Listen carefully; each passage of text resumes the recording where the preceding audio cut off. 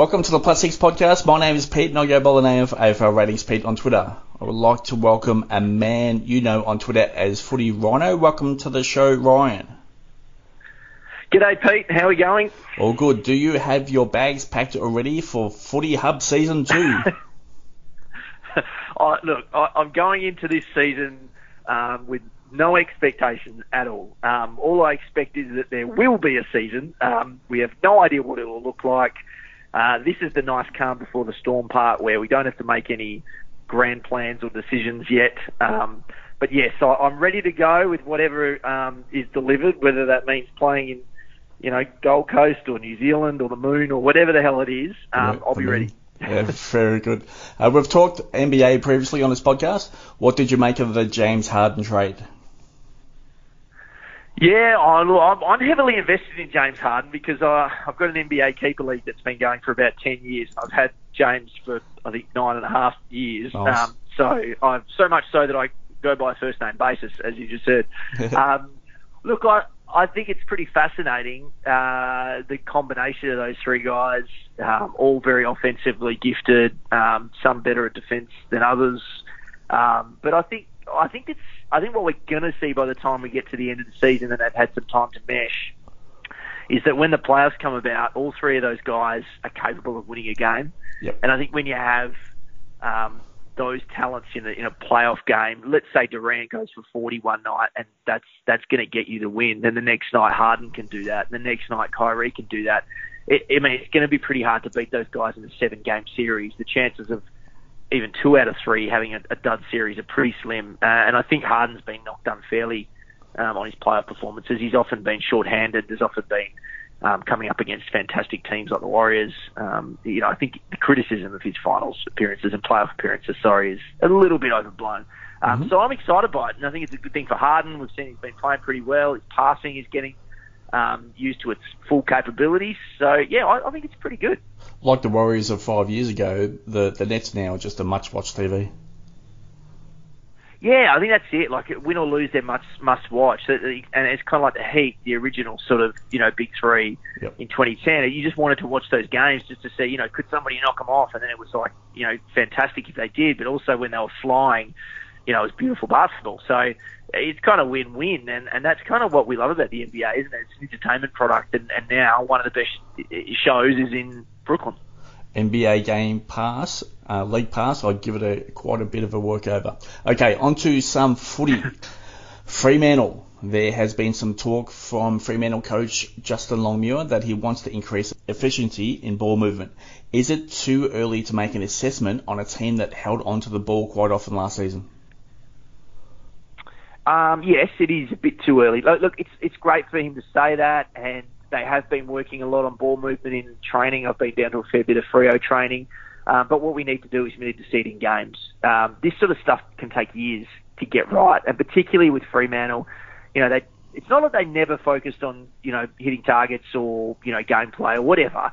But it's just that Ross was a very different coach. His energy transfer with his players was more about defensive tactics and shutting the opposition down and controlling the speed and of the game and the flow of the game. Whereas I think what Justin Longmuir is trying to do is be slightly more offensive-minded, control the game with your play rather than trying to shut the opposition down.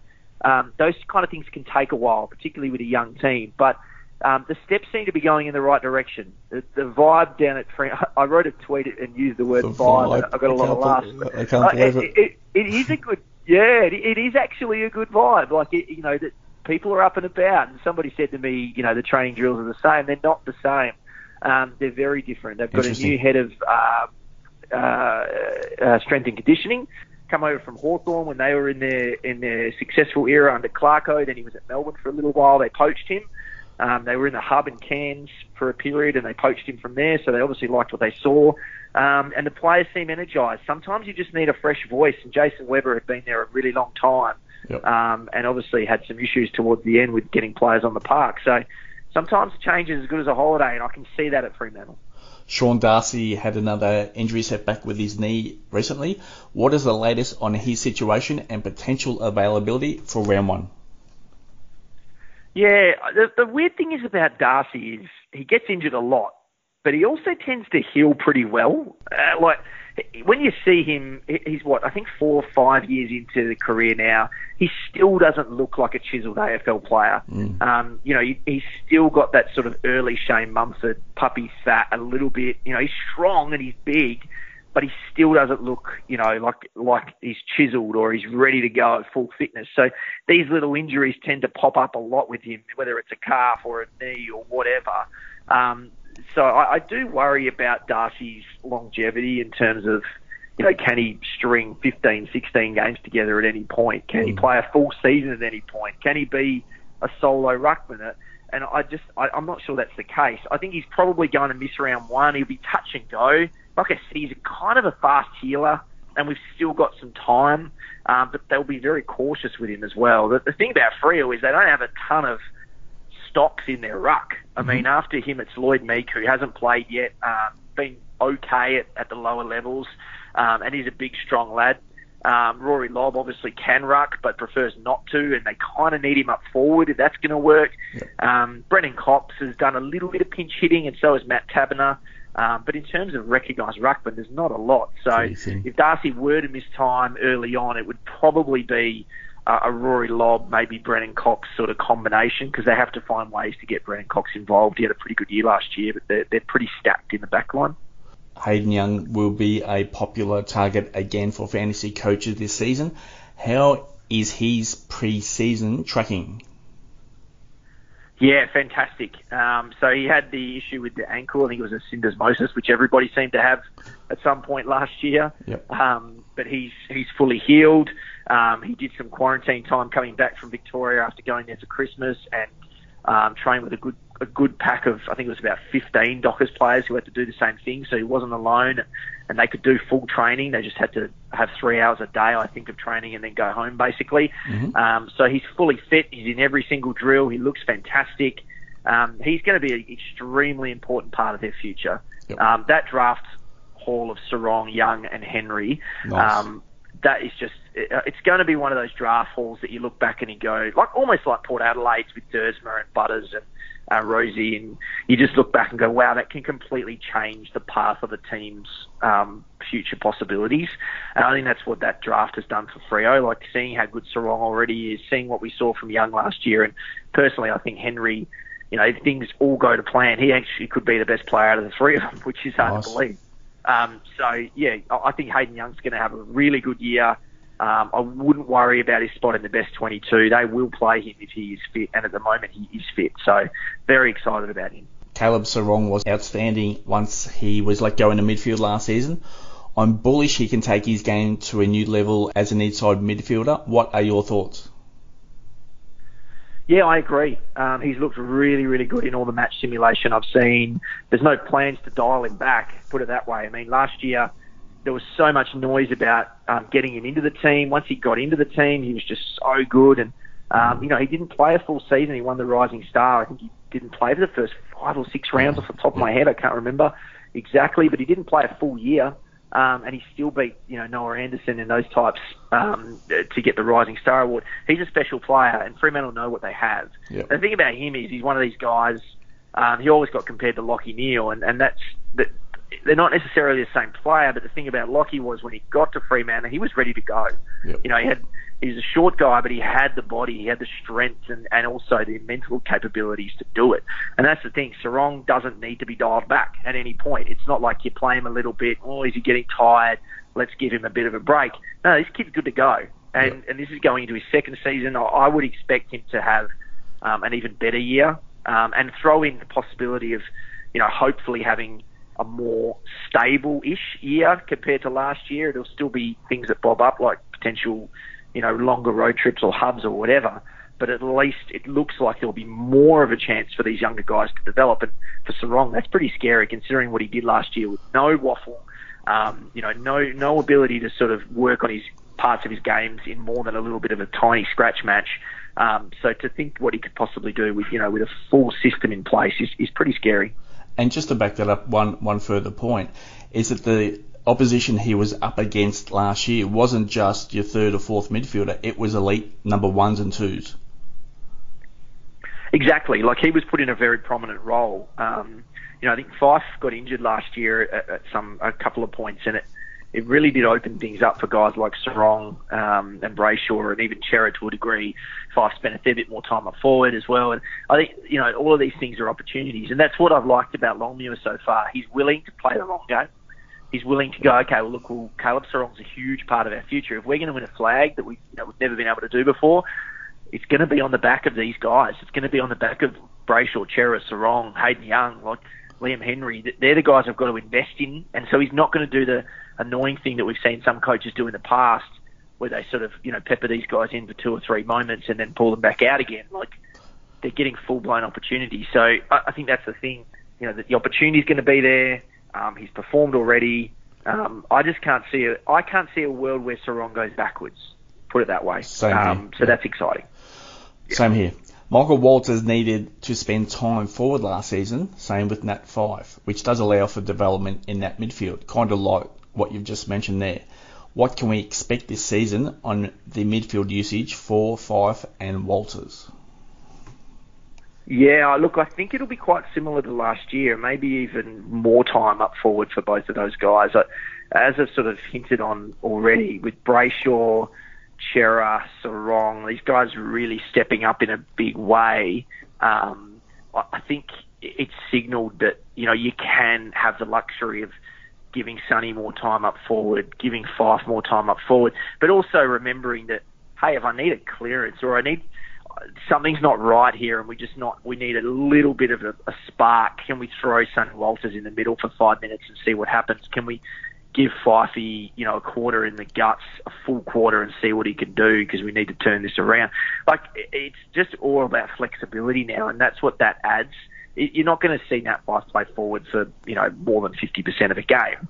But if he's doing that for, say, 30 to 40% of a game, which I think is completely possible, we could see something pretty special, I think. And for fantasy purposes, potentially DPP even. Like, I wouldn't put it past Fife to get that at some point this year. And Walters, I think, is the same. For years, we've heard about putting Walters in the middle. Realistically, he's just needed up forward. He's so creative. They look better when he's up there. And, you can't, at some point, you just got to realise that that's what he is. He's a fantastic forward that we can put in the middle as a spark plug every now and then. But realistically, if you're going to win games, you kind of need him up there because he's dangerous, because he has an impact. He makes life easier for everybody else. And I just think that's his best role. So as much as it'd be nice to say he's going to spend a heap more time in the middle, I think for him, he's almost the opposite of Fife, maybe a 70-30 split. And you might see those guys sort of interchange. Heath Chapman looks like another exciting prospect for the Dockers. Where is he at for this pre-season? Yeah, it's funny because when they picked him, I thought it was a fantastic pick. I tweeted that, and a lot of people were like, oh, that's not a great pick. We don't need another key defender. And I was surprised by that because I know it was hard last year. There wasn't a lot of data to go by. There wasn't a lot of games being played by these guys. But Chapman was playing in a fairly key defensive post for WA's under-18s. He did a bit for West Perth. But that's not what he's going to be in the AFL. He could be. They could develop him into that, but I don't think that's what's going to happen. I think they're going to develop him into that sort of third tall that can read the play really well and potentially run off a little bit. He may even spend time in the midfield at some point, maybe on a wing. He's got great pace. He breaks lines. This guy is not a prototypical key defender by any stretch of the imagination. So people can read the stuff that they want to read and they can, base it on a couple of games. But I'm telling you, that's not what this guy is. Like, he could be whatever they want him to be. He's pretty flexible and, with his abilities in terms of where he could go. So I think in terms of playing a lot this year, I'm not sure that's going to be the case for him. I think he's going to be lucky, depending on fitness and health for the Fremantle guys. If he plays somewhere between 7 and 12 games, that would be fantastic. Because you've got to remember they've got Hayden Young to make sure that he's playing. They've got Luke Ryan, who had an All-Australian year last year. They've got Alex Pearce and Joel Hamling, who didn't play last year, who are ready to go. They're in full training. Those guys have to play, or at least one of them has to play. Brennan Cox, as I said, had a really good year last year. Guys like Ethan Hughes, no one wants to talk about, but they're probably going to be approaching in that best 22. Hughes played a lot of footy last year. He plays a role. So it's easy to think, oh, great, we'll get Heath Chapman in and we'll just throw out Ethan Hughes. But coaches don't think like that. They don't think like fantasy coaches. They think like, well, I want to win the game, and Ethan Hughes has played, 60 or 70 AFL games. Right now, I can't afford to play Heath Chapman, but if Hayden Young gets an injury, maybe I can. Mm-hmm. Maybe I can then play him in that role. So, yeah, I think that the ceiling for Chapman this year is probably around that 10 to 12 game mark. He'll get a taste. He'll definitely get a taste at some point because that's the way Longmuir works. But I wouldn't think he's sort of a surefire thing in terms of, playing bulk games this year. This Fremantle list in 2 to 3 years, I'm quite bullish on where they're going to be. It's getting to a very, very interesting stage. So I think they'll be at the pointy end very, very quickly before people realise what is happening. Okay, on to another one, certainly on my radar, is Nathan O'Driscoll. Are we a chance to see him early this season? Well, he's had a bit of a setback over the pre-season. Basically, since he got drafted, he already had a shoulder issue. Mm-hmm. They did some surgery. They cleaned it out. He's sort of been off to the side, doing not a heap with the main group at this point. But they love him. They were surprised to get him where they got him. He's huge for a midfielder. Fremantle had this thing about these big-bodied mids. He is exactly that. He's a monster. Doesn't look out of place, looks confident, speaks well, has his head on his shoulders. The shoulder will probably slow him down to start the year. And I think if there's a waffle season or some semblance of a waffle season and the Dockers guys can play in it, because that's the other thing, they might not be able to. If they can, then I think we'll see him play some good footy at that level. It'll be similar to Chapman, but the difference in Chapman is that Chapman's fit and he's sort of doing all the stuff that he can do right now, whereas O'Driscoll, as we know, when guys are sort of held back at this time of year by injury or whatever, and particularly when they're young guys, you can kind of get away from them. And the best case for him would probably be to get a debut maybe towards the end of the season and get a handful of games in. But in terms of playing, big minutes this year, I wouldn't think so. But for the future, I love him. He's got great size. Yeah. As I said, they were shocked to get him where they got him. The other one that we should mention is Luke Valenti. Yes. I think last year I said, look, stay away because his body wasn't right, and there were other guys that were going to sort of jump past him. I'm still a little reserved on Valenti. I'm still not 100% sure he's going to make it at an AFL level. I'm not saying he won't, but the issue for him is every time he gets up and running, the injuries come in. And he's not a lemon. He's too young to think that his body's never going to get right. But the problem is, every year there are new draftees. Yes. And there are new guys. Sarong's already passed him now. Jumped ahead of him. He sort of was in that. Yeah, and he's only a year behind, I think, Chera and Brayshaw, but now they look 3 years in front of him. It's funny how that works. And Liam Henry needs to get some game time in the middle as well as up forward next year. Where does Valenti fit? And as I said with Hughes, it's the same. You can't just say, okay, we'll throw Akers out of the team and we'll play Valenti. It doesn't work like that. It doesn't. You need those big bodies and you need the experienced heads. It doesn't mean Valenti's not a better player in 5 years than Akers is right now, but that's not how coaches think. So I think he'll definitely get minutes. I think he'll definitely play some games. It's time for him to show whether he can turn up or not. But I wouldn't be just, if you're drafting in a keeper league or if you're putting money into youngsters, I'm not sure he's the right investment. It could come off. It absolutely could come off. But I just think there are probably safer options out there. There's only so long that we can talk about the fact that he was a South Australian captain and that he's wearing Pavlich's number, and that he makes a lot of sense as a player. Those things are all true, but we haven't seen him be able to put a string of even waffle games together where his body is great, and he's done enough to force his way in. So, as I said, the debut will come, potentially even early, but I'm not 100% sold as some people are. On to West Coast. What is the latest on Elliot Yeo, and can we expect to see him round one? I don't think so. It's still a long way off, and it's often we get obsessed with round one. The Eagles wouldn't be obsessed with round one, put it that way. Exactly. The injury to him last year was pretty significant. It happened very early. I think around round 2 or 3, he was already starting to feel pain. And played with it. And he played through it, wasn't himself for most of the year, the Eagles had some other issues with hubs and also chemistry with Tim Kelly coming into that midfield. Yep. Kind of never quite worked. So I think they're going to be extremely conservative with him. The management of the injury, I don't think went down well with a few people close to Yo and Yo himself. Nothing too serious, but I think he was frustrated. Yep. And so I think that they'll be very careful about how they approach this and make sure that when he does play, he's ready to go. He's been very slow with his ramp up at training, a lot of running off to the side, and he doesn't look like he's moving 100% well yet. So I'd be very tentative with any sort of investment in Yo from a fantasy perspective at the start of the year. I'm not saying he won't have a good year once he gets back, but it may take a while and it may be a slow build. Even if he is there round one, which, as I said, I don't think he will be, he's not going to be in peak fitness or form. It'd be a diluted version of Elliot Yo.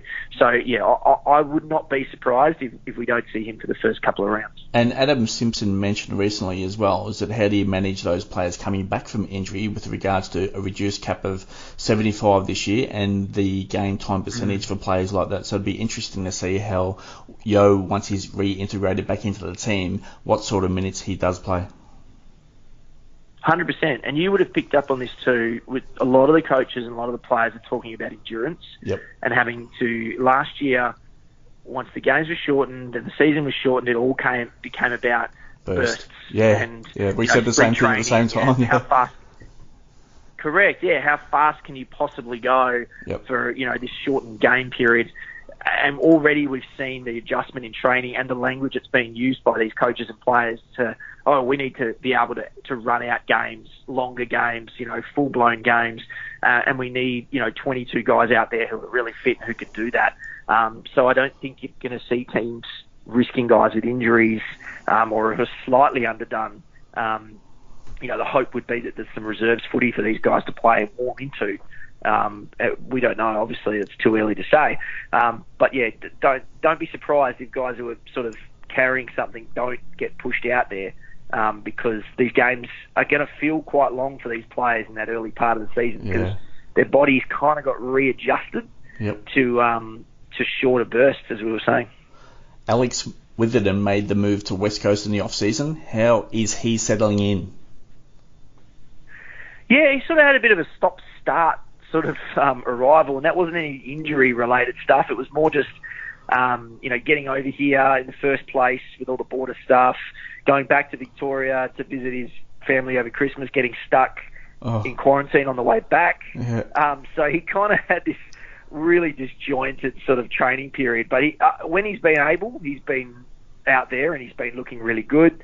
Been training with the backs almost exclusively. Yep. I'd expect him to be in their best 22. Yep. It's sort of hard to build an Eagles 22, but when you start to take into account the fact that Yo's probably not there and there will be other injuries that pop up, and we've seen Liam Duggan, and I don't know if we're going to talk about him, but he's done a lot more.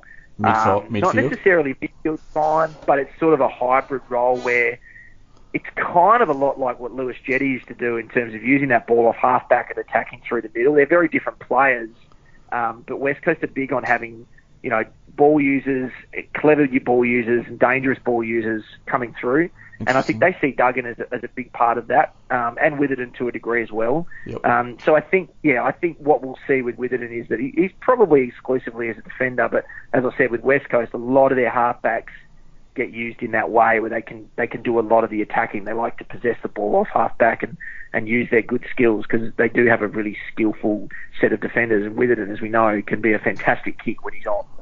And that's the thing. Back on to Yo when he was out of the side last year, and Eagles had and Shuey as well. Duggan went into that midfield, so it's great to see that he potentially picked up an extra, potentially very good fantasy scoring role.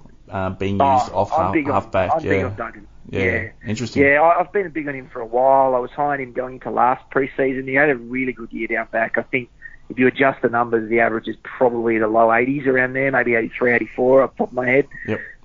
But he's just a good player. He was a fairly high draft pick too. Like he was their first pick a few years back. High pedigree, was drafted as a midfielder. And they sort of taught him how to be a defender because they wanted him in the side. They couldn't find a spot for him, but they wanted him to play. And now you're sort of seeing a bit of both from him. And look, when push comes to shove, he'll be a defender, but he's going to spend more time using the ball through the middle. I'm not saying he's going to start in the centre square or on a wing, but you will see him attacking more, and that will add to it a few extra little plus sixes, maybe the odd extra tackle. Nice. So I'm expecting another step forward for Liam Duggan. He's not going to average 100 as a defender, but could he push towards the high 80s and even the 90 mark? Yeah, I think he could. Interesting. Okay, can we expect to see more of Bailey Williams to assist Nick Naitanui this season for development purposes? Yes, to a degree. I think Bailey, they're excited about Bailey, and they're also excited about Callum Jamieson, who was a skinny beanpole. They picked him up about 14, 15 months ago. They've liked everything they've seen about him, so watch that name for the long term, probably not this year, but maybe another year. But both of those guys are developing really, really well. Their ruck situation is weird at West Coast. Obviously, Hickey's gone now. Yep. Vardy had some health scares at the end of last year. Yep. But it really it's Nick Naitanui and somebody else. That's just how it works.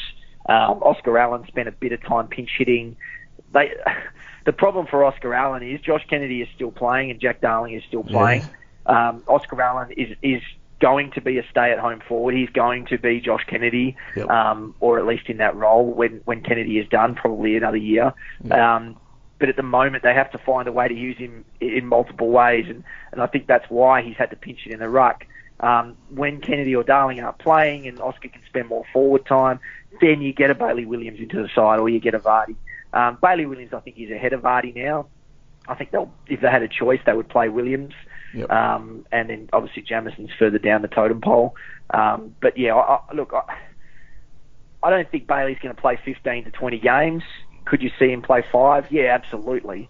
And that, as I said, that really depends on what Oscar Allen is doing. Yep. Because just playing Kennedy, Darling and Allen up forward, doesn't always work for West Coast, and they've struggled in the past when they've done that. Last year, when everyone was fully fit in the midfield, the centre bounce group was Yeo, Shuey, Kelly, Gaff, Sheed, and finally Redden. Will that be the same group again this year? Yes, I think it will. We saw Redden's role go backwards last year. He sort of almost became a defensive midfielder. Yep. Didn't really get his hands on it a lot, so it was a real step back for him.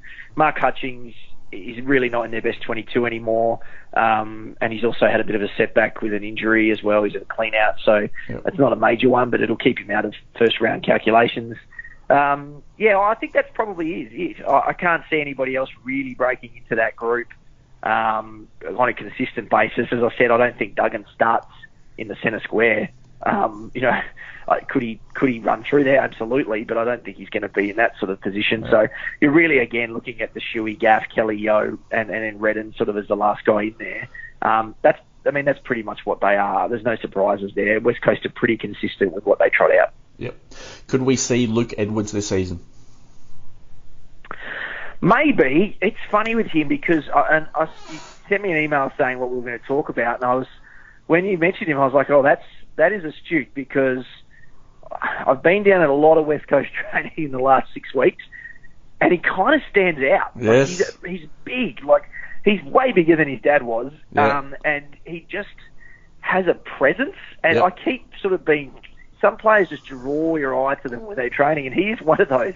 I don't know if he plays this year, but if there's a debutant for the Eagles this year from their recent crop of draftees, I reckon it's probably him. I mean, Zane True is the one that got a lot of hype, and he's been okay as well, but he had a slightly set back pre-season with some stuff that he's carrying over. Yeah. But I think if I had to put my life on it, I would say Edwards is probably more likely to debut sooner.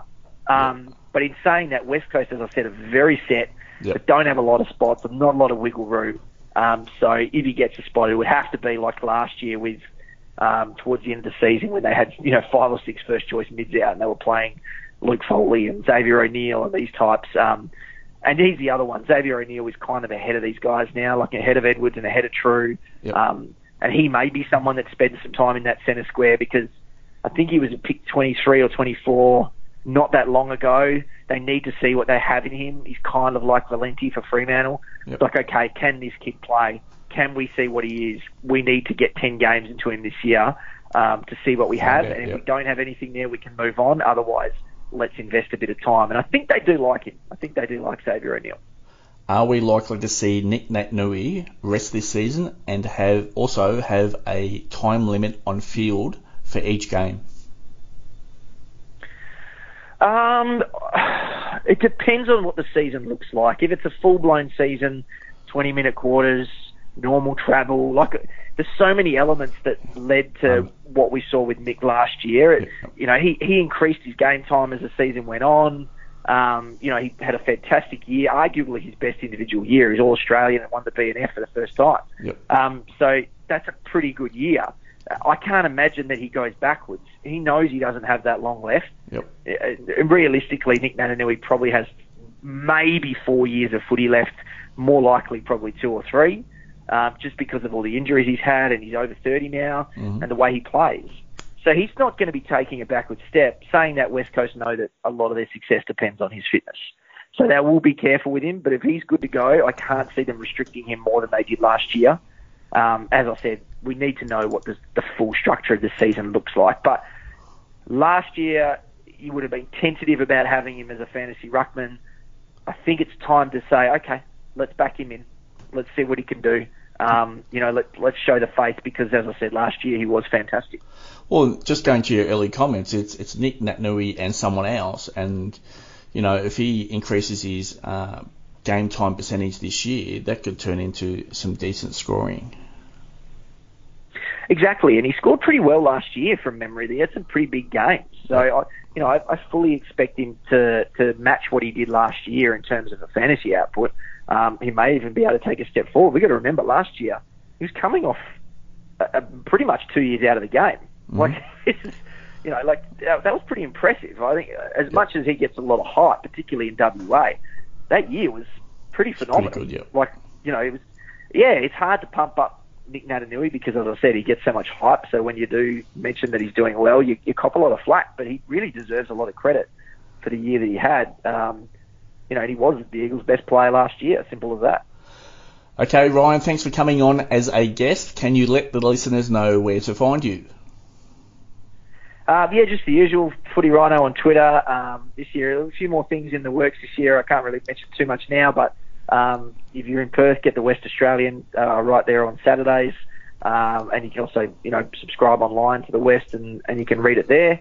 Otherwise, I'll be plugging away like the rest of you, trying to win my league, and hoping that all of that work comes to fruition.